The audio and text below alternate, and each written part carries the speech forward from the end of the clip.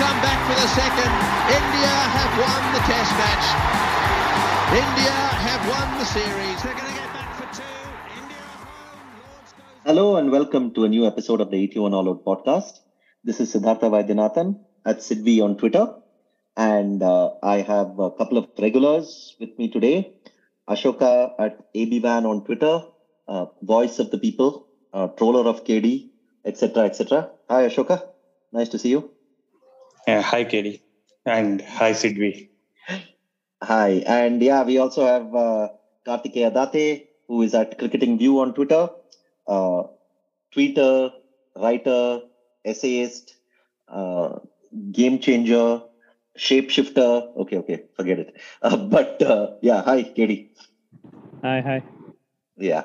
So yeah, I mean, regular listeners will be aware of both Ashoka and Kartikeya, and if not, I'll also link Kartikeya's Substack. You can read the articles, and I'll link some relevant articles about our discussion. So this is going to be a review podcast.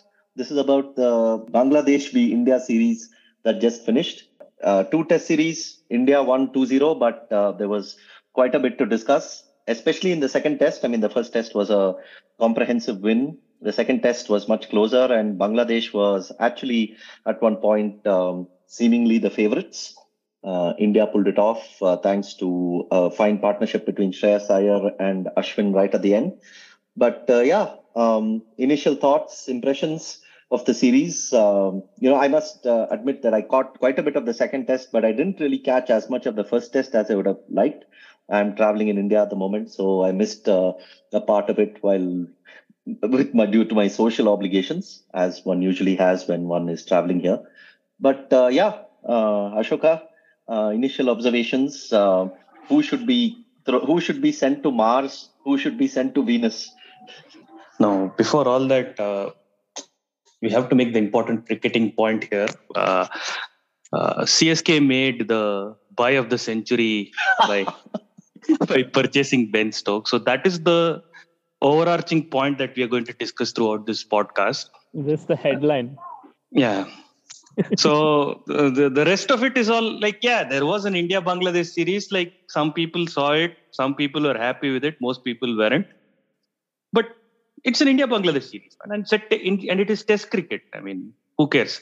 So let's talk about the auction. Ashoka, let's be honest. Even if you want to talk about the auction, let's be honest. MI is going to just smash every team around. They have got the biggest hitters around, and nobody can even compete with them. They have got 17 players who get injured every second ball. So they are not going to do anything. Okay. Don't worry. Okay, anyways, let's start for real.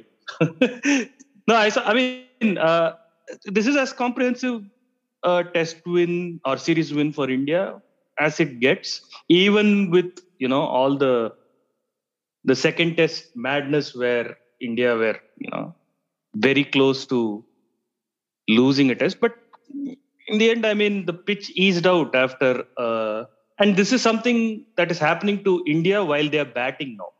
It used to happen to India while they were bowling, and they were at the receiving end of this kind of pitch easing out and them trying their hardest to win. For a change, it has happened when they're batting, and they won. So that's a nice thing. But overall, the first test, I think Bangladesh were not even in the same frame as India in terms of competence. Second test, they actually did well, in the second innings when they bowled. Even in the first innings, they were 213 for 5, and then they collapsed to 227. So overall, I would say it was a comfortable series for India, and it was also, in the sense that India were challenged, but not to the extent that there were upsets. India were lacking their key players like Rohit, Bumrah, Jadeja, and in preparation for the Australian tour, they wanted some sort of a contest. I think they got it. They got a good contest here. I think you're going a bit too light on them. I mean, given the conditions, given the position and the first test win. I would have expected a similar route in the second. Yes, Bangladesh fought back, this and that, but come on. I mean, first of all, Bangladesh were effectively 26 for 6 in the second innings, and they couldn't close them out. And also chasing 145, I mean, I don't think required this much of sweat and toil and all that. But anyway, I guess. But see, that's the thing, right? So in the first test, I mean, India had the bowling and the conditions were not, that conducive for chances to happen that frequently. Only by having an excellent bowling attack could you even induce those many chances. Bangladesh didn't have that in the first test. In the second test, the odds were slightly evened out. I mean, the pitch was helping them. There was turn.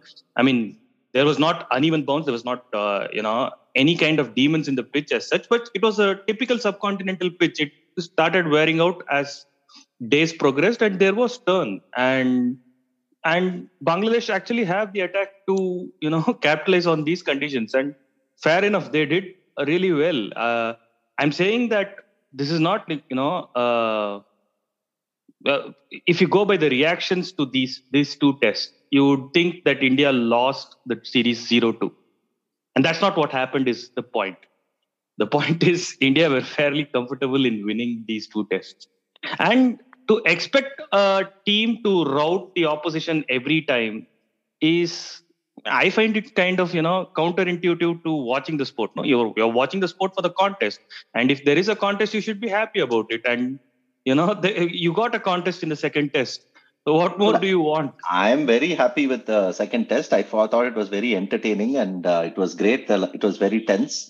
And yeah, I mean, as a contest, I have no complaints about it. But I just wanted to say that there is a popular sort of saying that if the husband and wife stay together for a really long time, then the husband and wife start becoming like each other and start looking like each other also. So now I think, Ashoka, you're sounding more and more like KD after spending many, many years trolling him. So let me bring KD in. Maybe he will start speaking for the masses and say the whole squad should be dropped or something like that. But they won 2-0 in 2 tests. Yeah, I don't think you can do better than that. No, you can't really do much better than 2-0 in 2 tests. So they did quite well. Bangladesh are an interesting and deceptive side, I think, because you look at their players from 1 to 11, and you see, I mean, their batting order, with Mominul, Shakib, Mushfiqur, and Liton Das, that's a really nice middle order. That's probably, I mean, it's definitely their best middle order yet since they started playing Test cricket in 2000. And it's a genuinely good middle order. It's as good a middle order as any in it doesn't suffer in comparison with a solid mid-table middle order. And you look at their spin attack for Bangladesh conditions, those 3 finger spinners that they have, Taijul, Mehdi, and Shakib, are quite a handful. And there are 3 of them, and that gives them a lot of depth. That means that they don't have to rely on any sort of part-timers to deliver, easy overs, which they used to have to do a lot like 5-10 years ago, let alone 15 years ago. And now their fast bowling also, Ibadat is quite quick. And so what struck me was like you compare with the attack Bangladesh offered in these 2 tests, and you compare it with the attack Pakistan has offered to England in the tests over there. And amazingly enough, the Bangladesh attack is actually probably better, definitely more experienced at test level. And I never thought that there would be a time when you could say that about a Bangladesh attack compared to a Pakistan attack. But that's true. And I think one of the things that struck me about Bangladesh is that with COVID, Bangladesh and the teams lower down the table, their schedules were disrupted a lot more than, say, India's schedule or England's schedule. And, their test schedule is, as it is, quite thin, and it became even thinner. I think they lost a little bit in those 2 years. And this year, they've made up for it. And they've struggled. I think they've lost 10 out of their last 12 test matches now. Against New Zealand, West Indies, Sri Lanka, India, etc., etc. But a lot of those tests, a lot of these players have not always been available. And now it felt like something is coming together for Bangladesh. Some core squad is coming together for Bangladesh.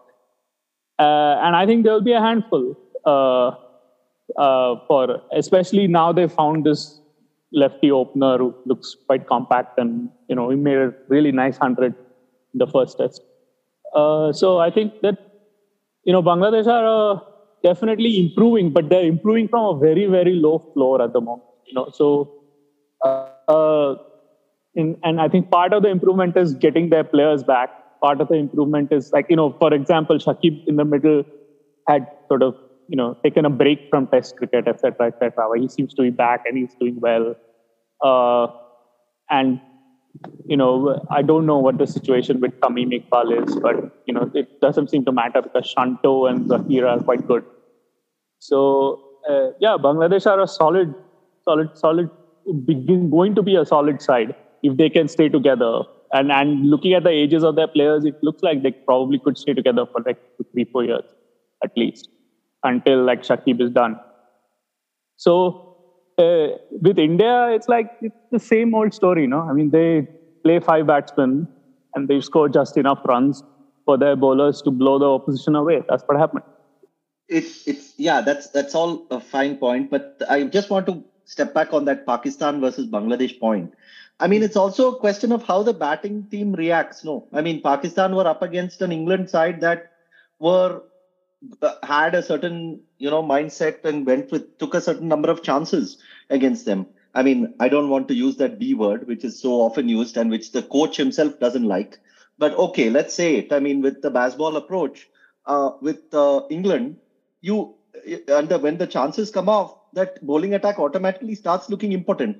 But I don't think India took as many chances in the second test as they could have, and definitely not in the chase. I mean, so that's also a function of that, no? Yeah, yes or no. I mean, I don't think Pakistan's bowling weakness was started with England. I mean, they played Australia and they were absolutely hopeless with the ball against Australia. I mean, and that was when they had Naseem Shah and Shaheen Afridi playing for them. Yeah, but those pitches, I don't think any bowling attack is going to. These England pitches are part of the problem for Pakistan this year. Has been that the pitches they've dished out have been just roads. I mean, it's just absolute roads. It reminded me of those 2006 tests. You covered those, I think, no? Where yeah. Enormous scores and no future in any of those test matches. And then there was one test match in, I think it was Karachi, where it was actually a green pitch. Where Asif basically bowled India out. Yeah. But the thing is, Pakistan's problem is that Abrar was one decent bowler, and he's not like he is not like a world beater or anything like that. He's new. He's just starting out, and he's a leg spinner. And who's bowling from the other end? You have to have like 4 good bowlers, no? Otherwise, you're always going to give like easy spells for the opposition to milk. And if you want to play like Pakistan are playing, then you have to pair like turners, no? Because otherwise you're going to get slaughtered. Everybody scores quickly in Pakistan. That's something you look at the figures and you realize that everybody scores at 3.5, 4 an over in Pakistan. And in England have picked this very powerful lineup, powerful in the sense capable of big hits. And they're taking that up to like 5 for this 4 and 3/4, 5 for the series. I mean, I would like to see actually England towards Bangladesh and have to play on those, especially the second test pitch, that kind of pitch against these 3 finger spinners Bangladesh have got. And to say, I mean, these 3 finger spinners are all 130 to 200 wickets old. They are not new. Yeah. They are not newbies. Yeah, exactly. Now they know what's what. I mean, Bangladesh have squared series against Australia and stuff in Bangladesh, right? So they're not the pushovers they were 10 years ago. But I mean, coming to India, I don't know what we learned anything new about India. Yeah, they have. It's only 2 tests and only 4 innings. It's not unusual for batsmen to fail in 4 innings out of 4. and a few of them did. What are you saying? We learned who all to drop, man, and the list is growing. Just imagine Pujara, Kohli, KL Rahul, and Rohit wasn't there. But okay, take another batsman because Shubman Gill wasn't around that time. Playing this attack in, say, 2016 or 2017. Come on. I mean, there is a clear vein in which they are playing spin, man. I mean, it's very obvious. I mean, you mean to say Cheteshwar Pujara is the same player against spin that he was, say, 5-6 years ago, or Virat Kohli is the same batsman that he was 5-6 years ago? I doubt it. Didn't he make 190 in the first test? Yeah, he did. But I'm talking about like the manner in which he used to tackle the spinners. No, it's not just the way you play. I mean, it's also like the what you bring to your batting. I mean, okay, Pujara was the man of the series. I don't know why, but okay, he was the man of the series. But you mean to say KL Rahul and Virat Kohli are the same? We didn't learn anything about them when they batted against spin? I don't know. If you ask me, if you reverse the batting order and put Shreyas Iyer at 3 or 1 or 2 or 3 and put Kohli at 6, then Kohli will be the guy making the 40 not out. You let Kohli and Pujara bat against the old ball against these bowlers on these pitches, and they'll score plenty of runs. You cannot tell me that the three Bangladeshi bowlers who looked so effective when the ball was hard and new and zipping off the pitch. It was just a perfect match for how much it was turning and how irregularly it was turning, and how much pace they were able to generate off the pitch when the ball was new. And when the ball got slightly older, about 30-35 overs, this is, I think, something Ashwin also observed. They stopped being able to generate that pace, and suddenly the bowlers went off the boil. It's not that. No, I'm just saying. But over the course of the year, I'm just saying you cannot. There has to be some manner in which you either say the players are going through a rough patch, or that their sort of eye is slightly slower, or that their performance is not as good as it was, or perhaps that it can be if you have 2 or 3 other new players coming in.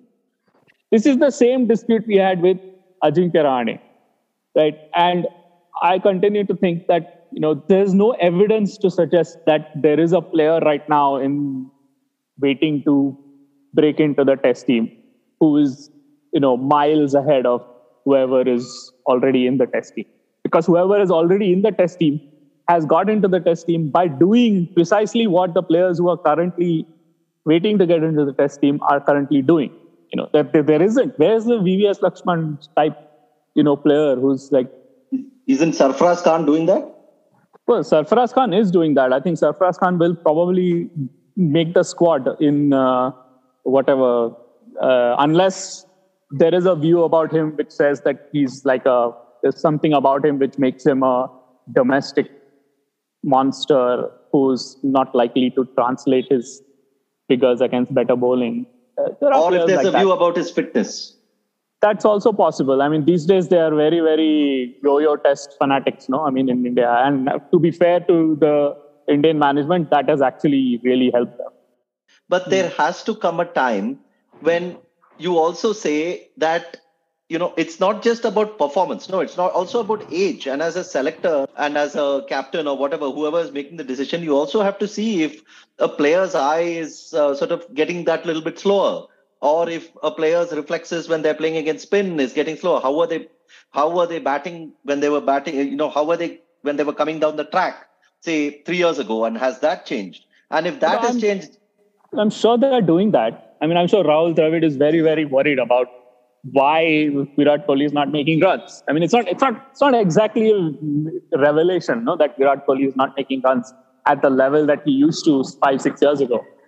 But so what? I mean, they're still winning, and there isn't anything to suggest that whoever new player comes in will make runs at number 3 or number 4 or whatever it is. Okay, now next year India are playing Australia at home for a series of 4 tests, all right? And by then the Ranji Trophy season would have sort of gone on and it would have proceeded. There would have been a lot of players who are scoring runs, and there would be like 1 or 2 players who are batting in the middle order for their teams who are like scoring a ton of runs, okay? And then when you're playing a series at home in conditions that are similar to what these players have seen through the season, and when they're scoring bucket load of runs, there is is a case to be made that they can play for one of them, no, or two of them. Yeah, but if that happens, then I'd be very surprised if there isn't a change in the squad. But I think what will happen is that Virat Kohli and all these people will go back to the Ranji Trophy and make runs as well. No chance Virat Kohli is going back. That's another problem. I don't think him or maybe Rahul, but I don't. When is the last time Virat Kohli played a Ranji Trophy match? I would be surprised if it's any time in the last 10 years. When is the last time he had any time to breathe? Exactly. So that is also a problem, right? We all jest that these guys should be dropped when we, in our chats and whatnot. But the point, the fact of the matter is your number 4 batsman who has played 100 tests, in his last 20 tests, averages 26.20. Now you can say that this has been the golden age of bowling, but that golden age of bowling is not a bubble that follows 1 or 2 batsmen. No, it is applicable everywhere. Everyone is exposed to that golden age of bowling. And because teams we are seeing are like having good bowlers and they generally have good depth. And a lot more test matches end in results than they end in draws. So if you take all of them as, accepted rules, then if one batsman is having a tough time of it, whereas his contemporaries or peers have, slightly better time of it, there is a question to be asked that, is this the number 4 that we want? Or is there some kind of a problem that he has? Maybe they're addressing all that. Maybe they're discussing all that. Maybe it is or maybe it isn't. But it is a legit question for someone who watches the game to be asking, saying that if this guy is, if fair enough that this guy is one of the greatest bats from this country. Fine. Ashoka, that's fine. It's a legit question to be asked. It's actually, I completely agree with that. But that's not the question that's being asked. No, that the point that's being put is that when there are so many obviously talented players waiting to get a spot, why stick with him? I get the point. I get the point that when you're outside the team, you're automatically there is a glow to your performances. And the fact is that you are playing against slightly weaker bowling attacks in the Ranji Trophy. All that is fine. But okay, now I want to get to the observation part of it. Okay, I agree that Pujara scored runs, and I agree about, you can make the case that this guy got a great ball, this guy got a tough ball.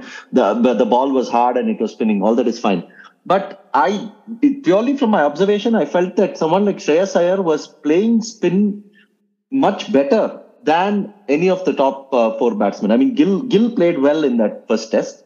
The highlights that I saw, it was very good. And Gill is generally a very good player, I think, against both pace and spin. So I'm very hopeful that he will do it. But Shreyas Iyer was getting, the way he was getting forward and back against spin, it just was complete. It was not in the same sort of, the other batsman was not in the same kind of authoritative against spin. I don't know. Did you guys feel the same? He played against the older ball, no? Yeah, but it's also a manner of getting in. Or you're saying it came slower to him? Yeah. Ashwin also played really well against spin. Ashwin is a good bat. That's what Ashwin also. He's not in Pujara's class as a bat. Come on. Yeah, he's not. Yeah, he's not. That's what I'm looking at and saying. I'm observing the difference, right? So even for Bangladesh, when the ball got old, they played better. No, Liton Das looked so much better than Mushfiqur or whoever or Shakib. Liton Das is not that much better than Shakib. No? Thanks for reminding me. I think Kohli should be dropped because he dropped 5 catches.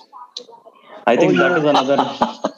Now that you remind me, that's in the talking points. First of all, Kohli should not even be fielding the slips. I don't know. This Indian slip cordon is infuriating, man. They have not found a slip cordon after. Imagine you guys said it's your fault. You guys made Ajinkya Rahane leave the Indian Test team, no?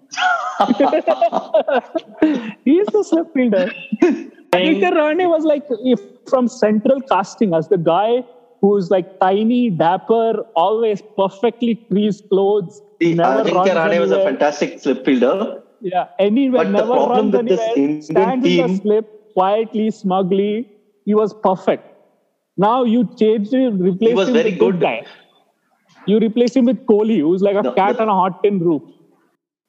yeah, and he should not be standing in the slip cordon. And also, Ajinkya Rahane was very good. I totally agree. But this Indian team has this sort of musical chairs with the slip cordon. Man, I don't get it. Why can't you just have first slip, second slip, third slip, gully? Like if you have played domestic cricket for a certain period of time and if you have played test cricket for a certain period of time, you have a certain fielding position. So just stick to it. No, why you keep putting these people in slip, putting them here, putting them there? Suddenly Pujara will go in slip, then he will come out of slip. Then this Rahane. There is no, like, there used to be a time, at least as far as I remember, that Dravid Lakshman used to be constant in terms of slips, right? Yeah, that's because he never could run, man. Yeah, but even they were exceptional slip fielders, man. Dravid against spin was very good, and Lakshman at second slip was good. I remember Sachin was a them bad slip dropping. fielder. I remember them dropping plenty of catches. They dropped catches, but they were better than Kohli. I think that much you can admit. I have no idea whether they were better than Kohli or not. No, I have no idea how to judge. I think they are all pretty damn good there. I mean, they are all international players. They know what they're doing. They do the same. I think there is a certain technique that comes with like slip fielding, and I feel overall the quality of slip fielding has only deteriorated. Now I don't know. I can't provide the stats for that, unfortunately, because we don't record. You're just doing in my day, Giri, now. In my day, like you don't know what they used to do in the slips. They used to catch. Yeah, in my day, correct. Yeah, in my day, Giri. I like that. Okay, now the other hottest selection issue. Why the hell did they drop Kuldeep, man? Guy, like he came back into the team. He was bowling beautifully. He wins you a test, and then you drop him. Huh? Just drop him straight. So I have no opinions either way, like Kuldeep getting picked or being dropped, because Unadkat I thought was a very good option anyways for this series. Before the beginning of the series, when they said that he's been flown in, I thought it was a very good move because I've been following his his Ranji Trophy career for the last 2, 3, 4 years, and he's been really, really good. He's stepped up a lot in subcontinental conditions with bowling with the red ball. So I was like, okay, I mean, that was a good, addition to the team, I thought. Kuldeep, I was surprised the way he bowled in the first test and he got like 8 wickets, I think. So I was surprised that he got that many wickets. I thought maybe he should have been played the second test, but I can't grudge Unadkat his place. So he got a chance and he bowled really well, I thought. So either ways, that was not, such a big, huge difference that, cost India anything in the end. I mean, it did. No, it was a pitch that helped spinners, and they had them at 26 for 6, and then you let them get that lead. But you can no, that is them, right? You actually saw the 60 partnership that Litton and Taskin had, and a little bit for also, I think, with Nurul. I think Litton was playing with Nurul, but they were chancing their arm, dude. Yeah. I mean, they literally did not. The way the day began, the first session, when they were reduced to 70 for 4, they had no options against that bowling attack. I mean, India was giving them nothing. The only way that they could do anything was just take risks. And they took risks. And it was like, they started going for it. There was no other option. You can't, defend your way the way Axar and especially Axar was bowling. They couldn't do anything about Axar. And the only way they could handle it was just slog him. And a lot of slogs came out. It's the same way that, in the last 30, 40 balls, Ashwin also took risks. It came off. So it could have been, he started pulling Miraz from a very, this was not that short a delivery. It didn't rise that much as well. From very short positions, he started playing, aerially. It came off. So the same with Litton and Taskin, especially Taskin. So it was it was a move. It was a desperate move more than anything else, I felt, and good that they made a match out of it. That 145 turned out to be a bigger target than I thought. No, but what do you think of the whole aspect of the fact that, there is this spinner, there's this bowler who has come back after like quite a while, and then he has found his rhythm. He's bowling well, he's getting wickets. Isn't there a case to be made that you just continue playing him? I mean, you say No, that. Okay, that's what I'm saying. That's what I'm saying. If Kuldeep were playing the second test, I would have been happier. But him being dropped and Unadkat being picked is not a bad replacement, is what I thought. Because Unadkat bowled really well. I mean, end of the day, they didn't cross 250 in both innings, right? we kept them to 227 and 231. That is excellent bowling performance. So yeah. So I mean, it's unfair. I get it, but it was not that bad a move. Is my point. This whole business of, is it unfair to Kuldeep? That's not the point. They're not. The team doesn't exist for the benefit of Kuldeep Yadav. The Kuldeep Yadav exists for the benefit of the team. No? They're trying to win a test match. They're not there to. On the one hand, you say you want to drop players because you think other people should get a chance. This is what. No. I'm questioning the logic of playing three fast bowlers and two spinners on this pitch. That is all I'm questioning. That was the reason they won, because they played three fast bowlers on this pitch. That was the difference between the two. You mean to say if they played Kuldeep instead of Unadkat, they wouldn't have won this test? No, probably they would have still won, but that's not the point. The point is that Bangladesh's spinners in this test match, in the second test match, I think they took 16 wickets at 21. And India's spinners took 9 wickets at 26. Right? But Bangladesh's fast bowlers took a 1 wicket for 115, and India's fast bowlers took 10 wickets in the test match. So that was really the difference. I mean, the point is that with the old ball, India had fast bowling to turn to, and that's why Bangladesh didn't make 300. That's why they made 227 and 230, and that's why India made 300 in the first innings, and that's why India was able to. Bangladesh didn't have anybody once the spinners became less effective and the ball got soft and old. Bangladesh had nobody to turn to, basically. Not much quality, and India had quality and depth. That was the difference between the sides. That India played three fast bowlers. I don't understand the controversy here. I mean, who else were they going to drop? They're not going to drop Akshar Patel because he's the best bowler in the world in these conditions, I think. They're not going to drop Ashwin because he's just a great bowler. And both Akshar Patel and Ashwin bat better than Kuldeep. So there's no case for playing Kuldeep ahead of either of them. Let me just read out one small passage to show how unprecedented this is. This is in Cricinfo. There is a piece where Shiva Jayaraman and Sampath Bandarupalli have worked out that only 3 players before have been dropped after getting the Man of the Match award. Kevin Peterson, who was dropped for disciplinary reasons. Pat Simcox, who got the Man of the Match for his performance with the bat, and then he was dropped because they wanted to pick Klusner with the ball.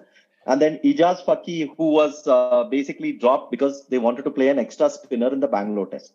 So I'm just saying, this is not something that is extremely common. I mean, players are dropped, players are this, but you have a player who has a man of the match performance is very, very rare.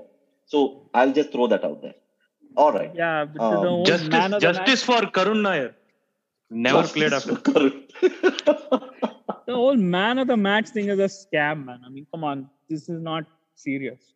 There is a case to be made that he was the man of the match in that first test. But when is there not a case to be made, man?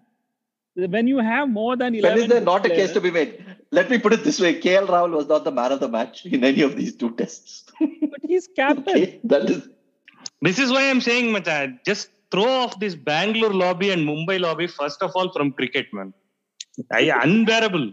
One Tamil guy has to come and bail them out in that World T20 and now in tests. Yeah. Ashwin is only accidentally a Tamil guy. He's really in spirit, he's a Bombay guy. What are you saying? That guy has seen the Tamil film Minnale 10,000 times. He's a bona fide Tamil guy. What nonsense. Is there anything to say about KL Rahul? First of all, he's the captain of the team. Second of all, I don't understand what he's doing wrong. I wish I could know. I wish I could find out. But he doesn't even last long enough to figure out what he's doing wrong. Any observations on what he's doing wrong?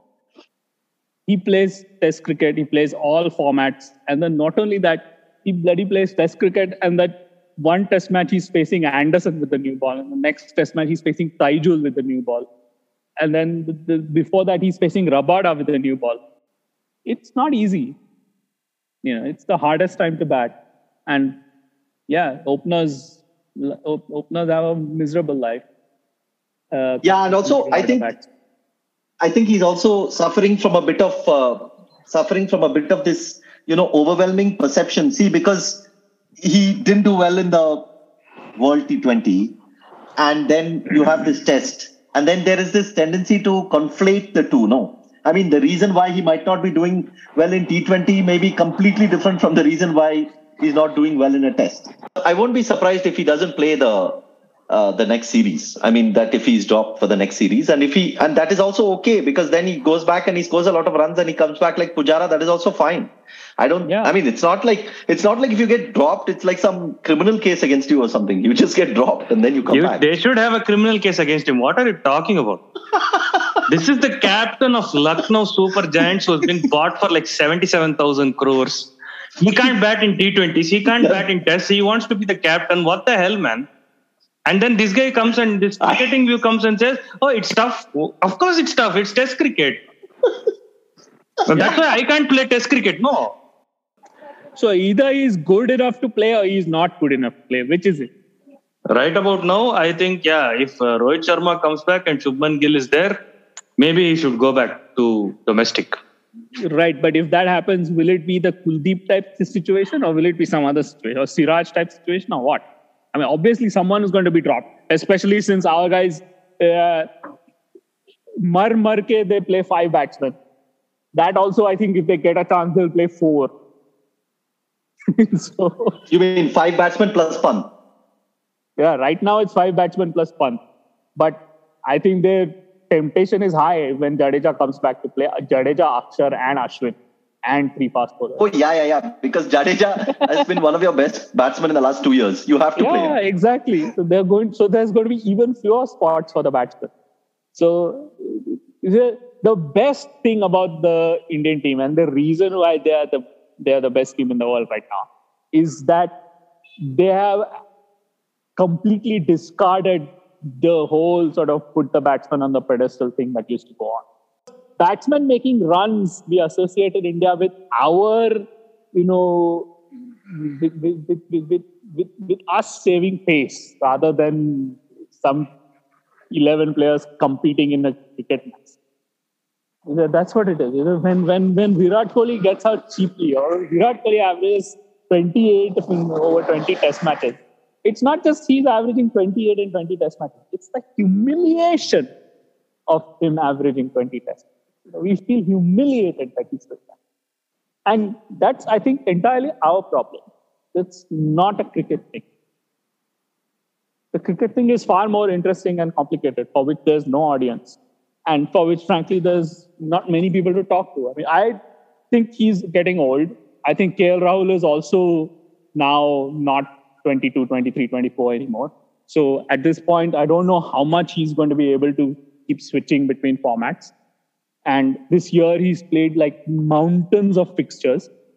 I think I looked at the figures. I think India have played like some 64 international fixtures this year. That's like an insane amount of cricket. They've used like something like 40 players. So some of it is granted because they are making up for COVID fixtures, which they committed to, and in the COVID era, they had pushed them forward. But and also nowadays you have to play them because there are points for some World Cup qualification and stuff associated with those things, and of course TV contracts. So all of this stuff is going on, and all of these. I think generally they're trying to cobble together whoever they can get to fulfill these fixtures. And I think the same thing will happen for the Test matches, because they've lost a lot of players. the real question about Australia is not what happens if everybody's fit. It's what happens if Bumrah and Jadeja don't come back. Yeah, basically, if everybody's fit, then with Shreyas doing what he did in this series, I think the only question is between Gill and Rahul. Because Pujara 3, Kohli 4, Shreyas Pant, and then you have the rest. Ashwin, and if you play Ashwin, Jadeja, then you take a call on whether you play Aksar or whether you play whoever else. So, I mean, and Kohli is not going to be dropped for Australia. I mean, if at all, that question will only come if he has a miserable 4 tests or something. So, I think it's pretty set. I don't think there's going to be any real selection shock or something that's coming up. One of the reasons why Kohli and Pujara and all these people look so bad is that what has happened with DRS is that the way spinners bowl has also changed. You have all these left-arm spinners and off-spin bowlers who bowl really fast now, fast and flat and straight, and bowl at the stumps a lot. And actually, this is something interesting worth talking about. This is something that Ashwin doesn't do. Ashwin still is very old-fashioned in that sense. He still relies on drift and dip and, getting it to rip off the pitch and getting it to, bowling his straighter one and stuff like that. He's still trying to beat the bats. What has happened in the subcontinent, I think, is that, especially with Bangladesh and India, they've found that picking these fastest finger spinners who let the pitch do the work for them in the era of DRS is extremely effective. That's why you have Akshar Patel and Ravindra Jadeja and all these different bowlers. That's why sort of Shahbaz Nadeem is sort of like a fish out of water in these situations. Because he's and Akshar Patel is such a classic sort of fastish spinner of this time. He's big, strong, tall, and the thing about the really, really weird thing about Akshar Patel, unlike Ashwin, is that even though Akshar Patel is a really tall guy, he bowls round arm a lot. He lowers his arm a lot because he wants the ball to skid. Whereas Ashwin is always bowling with a very high arm. Especially in Test cricket. So I find that to be quite interesting. And Bangladesh have got 3 bowlers like that. Shakib, Taijul, and Mehdi all bowl with a low arm. They get the ball to skid and they get the ball to zip off the pitch. And because they know that pad play is out. And what that has done is 2 things. One is that because pad play is out, batsmen are sweeping from the stumps a lot more. And that's making bowling on the stumps a much better proposition than it used to be. Because the stalemate is gone. So if the batsman takes a chance and it comes off, he gets a boundary. But if he doesn't, you get a LBW. So you can see it in the figures for the SLAs, slow left arm orthodox. The returns for that style of bowling have improved more than any other style of bowling since DRS started in 2009. And you can see, that's why sort of, this was something that Tendulkar and, VVS Lakshman and Rahul Dravid, they never had to contend with. This was also something that, even the, Atherton and Stewart and all the Jimmy Adams wouldn't survive today. Whereas back then, if you got a really good stride in and you had the bat and pad close together, then even if it was pad first, you got the benefit of the tout. And you don't get that anymore. That way of playing is out of the picture. It's not an option. The only way to play is to play with the pad in front of the bat. And that's very risky when the ball is misbehaving. So you have to either step out, which is hard because the bowling is fast and flat. And if you don't step, especially against these bowlers who are bowling to, exploit the pitch rather than try to beat you in the air. So you have to then step out when you don't really want to. Because you can't just keep padding because something is going to misbehave and hit you on the pad and you're going to be dead, right? So then you have to step out from time to time. And that's really hard because it's still, the bowling is still flat. And the bowler sees you coming and makes a little change and you're dead, basically. And one of the things that in this test match especially, which was quite interesting, is I had always seen Aksar as a bowler who was absolutely deadly on a wicket that took a bit of turn. Yeah. And deadly because he has this straighter one. And if batsmen are playing for turn, you have no chance against that straighter one. You're basically finished. Yeah. But in this test, it was interesting. I mean, I'll link a piece that Siddharth Monga also wrote. It was interesting how he was getting the ball to spin away, and he got like edges, the outside, beating the outside edge regularly. As in getting that edge, getting Mushfiqur stumped. I mean, this is not something that I have seen much of with Aksar, especially when he's playing against all these Ahmedabad kind of pitches. But that's what he does. No, that's what he's trying to do. That he's bowling for the pitch to do the work for him. He's just going to be absolutely metronomic, and like Mehdi and it's not easy to do. Not all bowlers can do it. You know, like I think Jack Leach tries to do it, but he's not as good at it as I think Derek Underwood would have been really, based on what they say about him, he was like this fast, flat, metronomic spinner. You know, he would have been absolutely lethal in the DRS era, I think. Yeah, I mean, I'm also thinking if India play Jadeja, Ashwin and Aksar, and looking at that middle order of Pant, Shreyas, Jadeja, Aksar, Ashwin, which will leave you with what? Bumrah and Shami if they are fit, or someone Siraj. Umesh for sure. I mean, I think with this performance, Umesh has, shown that he's still really good to have in these conditions. He's always been insanely good in these conditions, like subcontinental conditions. Like last 4 or 5 years, he has like sub 20 average, I think, or at least 20 average. Like he's been really, really good in subcontinental conditions. So Umesh is, imagine he's the number 4 bowler. And then after him, there is Unadkat. So even if somehow Siraj and Shami and Bumrah can't make it, we still have 2 decent pacers who won't give batsmen, too many chances to score. And they are very, very experienced in bowling in these conditions. So bowling wise, I think India doesn't have much problems. And that is actually the major good news. Of course, you can always in this who should we drop, drama, which is good for entertainment, which is good for, nice banter and stuff like that. But if the bowling machinery starts getting wrecked, and that's when you have to be really, worried as a fan. Let's talk about the greatest all-rounder ever, right? I mean, in the history of cricket of all time. Ashoka. Of course, dude. Ashwin. How much times does he have to bail these guys out, man? I mean, now it is getting to a point where, he must be asking like extra salary and all. At this rate, he's doing overtime.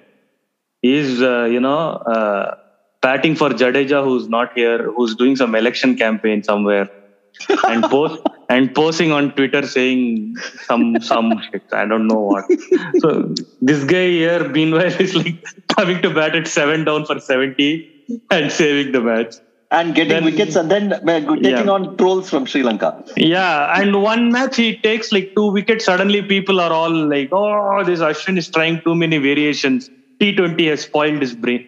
No, but that is the point, that also comes back to the earlier question about DRS. Has Ashwin adapted himself well enough to maximize his effect in the DRS era? I mean, he could, yes. Or is he bowling like in the way he was bowling pre-DRS and not getting as many returns as he could? No, he has. He's actually better than Akshar on that. I'll tell you why. Because you see, in most test matches, Akshar and Mehdi and that type of bowler that we described earlier, in the first innings, they're not very effective. The best they can do is to keep the runs down. And Akshar is very, very good at that. But he's not really good at taking wickets. Whereas Ashwin can take wickets in the first innings when it's not turning so much. So in the whole, I think Ashwin comes out ahead. Because he's got so much more ability. He's got so many more ways of taking wickets. And Ashwin does benefit from DRS. You can see his record against lefties. No, that's in large part to do with DRS. And the variations that they keep talking about is his way of, testing out batsmen, man. It's not like he's doing variations for time pass, no. He's not he's not bringing out like, I can bowl 6 different balls for the camera, no. He's not performative. No, he's not performative for the camera, but I think he likes to try for himself. Yeah, he wants to. He's testing. What if I can get this ball to go in a circle? For instance, I don't think Akshar tries as much. I mean, that could also be down to ability. But I don't think Akshar is trying as many variations as Ashwin. Well, in terms of variations, I mean, in terms of the balls itself. Obviously, Akshar is varying in terms of where he's delivering the ball, how he's actually, the amount of revs he's doing, all that he's doing. But I'm saying in terms of the deliveries itself, I don't think Akshar is varying that much. One thing worth pointing out is that, you see, when we say spinning wickets, these wickets in Bangladesh are not like the spinning wickets we associate with in India, where, there's turn and bounce and there's a leg trap and, there's a gully and, the ball is popping up off the glove and, the extra bounce is constantly, testing the handle of the bat and the slice of the bat and, the dip is beating the bat. It's not that. It's basically beating the vertical bat at high speed. So it's not so much, guile. It's just relentless sort of speed. It's ironically sort of spinners being too quick for batsmen to adjust off the pitch. Yeah, I mean, if you saw the number of balls that hit the splice of the bat, it's not like spinning way up away from the outside edge. It's actually hitting the bat, but it's hitting it at a place where it may pop up or where it may hit the edge. It's a different kind of turning track. Yeah, it's not like Ahmedabad versus England, where basically the English batsman's bat is like 1 foot away from the ball a lot of the times. So it's not that pitch. Yeah. That had a little bit to do with the English batsmen. Okay, I mean, they were missing it by that much. Yeah, okay, but that is also true. Yeah. Yeah, no. But Ashwin, bowling is one thing, but Ashwin's batting also, no? Like, it'll be funny if, again, when Jadeja comes, if Ashwin is again dropped for Jadeja in an away test at some point. But as of now, I think, his batting is playing such a big role in propping up that lower order. I mean, in this match, he batted at 9. That's because of the night watchman or night hawk, as they call these days, Unadkat. But even Ashwin batting at 8 is a great luxury to have for a team, man, especially with the top order faltering. Yeah, he averages like 29 in first class. He averages like 26 in tests, over 3,000 runs. That tells you like he can handle himself, and that's a good stat for a number 8 batsman. Yeah, he's made 5 test hundreds, no? Yeah, I mean, he can play. As many as Flintoff, as Wasim Jafar pointed out, as many test centuries as Flintoff and more wickets than Dale Steyn. Look, Ashwin just completed the 3,000 run, 300 wicket double. Actually, he completed the 3,000 run, 400 wicket double also at the same time, because he already has more than 400 wickets. And it took him 88 test matches to do it. Now, Kapil completed the 3,300 double in 83 test matches. So he's just 5 test matches behind Kapil. That's pretty extraordinary. And he has 100 more wickets in that. I mean, 100 plus more wickets in that time. He has 96 more wickets than Kapil Dev had. 96 wickets. Yeah. Yeah, no, that's extraordinary. I mean, I think, first of all, I don't think we sort of value of what having Ashwin and Jadeja at the same time means to the team. I mean, in the 90s, if we had even one of them with half that much ability, we would have taken them, man. Speaking of his innings in this 4th innings here, decision to promote Akshar Patel was a superb tactical choice by Rahul Dravid and KL Rahul. It was a decision made because, the 2 SLAs, the slow left-arm orthodox bowlers for Bangladesh, were proving to be really, really hard to play. And this guy, what's his name? Mehdi was also proving really hard to play because of the of how well they were bowling. And basically, the one weapon India had was a very, very tall left-hander. And they put him in, and it worked. He kept them at bay long enough for the ball to get old so that there was at least one stand that was still in play after 25, 30 overs. That was enough. Because 145 is basically a one stand total. You have one stand, you get to 145 in a test innings. And the probability of Bangladesh winning was basically that out of the 8 players India had who were going to make runs, that is 7 stands. What is the probability that all 7 stands stop? That was the probability of Bangladesh defending 145. And on these conditions, it was a close run thing, it turned out to be. But that India survived is because KL Rahul and Rahul Dravid promoted Akshar Patel. So if you are tactically minded, you should give them credit for that. Okay, I get it. And yes, we will give them credit for it. I think we have covered quite a bit. We will give them credit, and then we will drop all of them. No, we will give them credit, and then we will say that this 145 should have been chased for 2 wickets, and this should not even have come down to it. Anyway, that we will talk about later. I think we have covered quite a lot in this podcast. As I said, the second test was nice and riveting, and I'm hoping that Bangladesh continue this kind of form and can win tests more regularly at home. Anyway, thank you so much for joining. 81allout.com is our website. You can find us on all the podcasting platforms. Please leave a rating and a review. It helps people find us. We are on Twitter at 81allout, and you can tweet us with your feedback. You can send the feedback to our website. And you can also support us by via Ko-fi. That is ko-fi.com/81allout. There you can chip in with whatever amount you want. You can put in like a monthly subscription. And all of you who are doing that, we are very thankful for your generosity. You can also support us by buying some of the books a couple of the books we have republished. One is called War Minus the Shooting by Mike Marquis. The other is Cricket Beyond the Bazaar by Mike Coward. So all these links will be in the show notes. And thank you again for joining. And we'll see you for the next episode in about 10 days. India have won the series. They're going to get back for 2.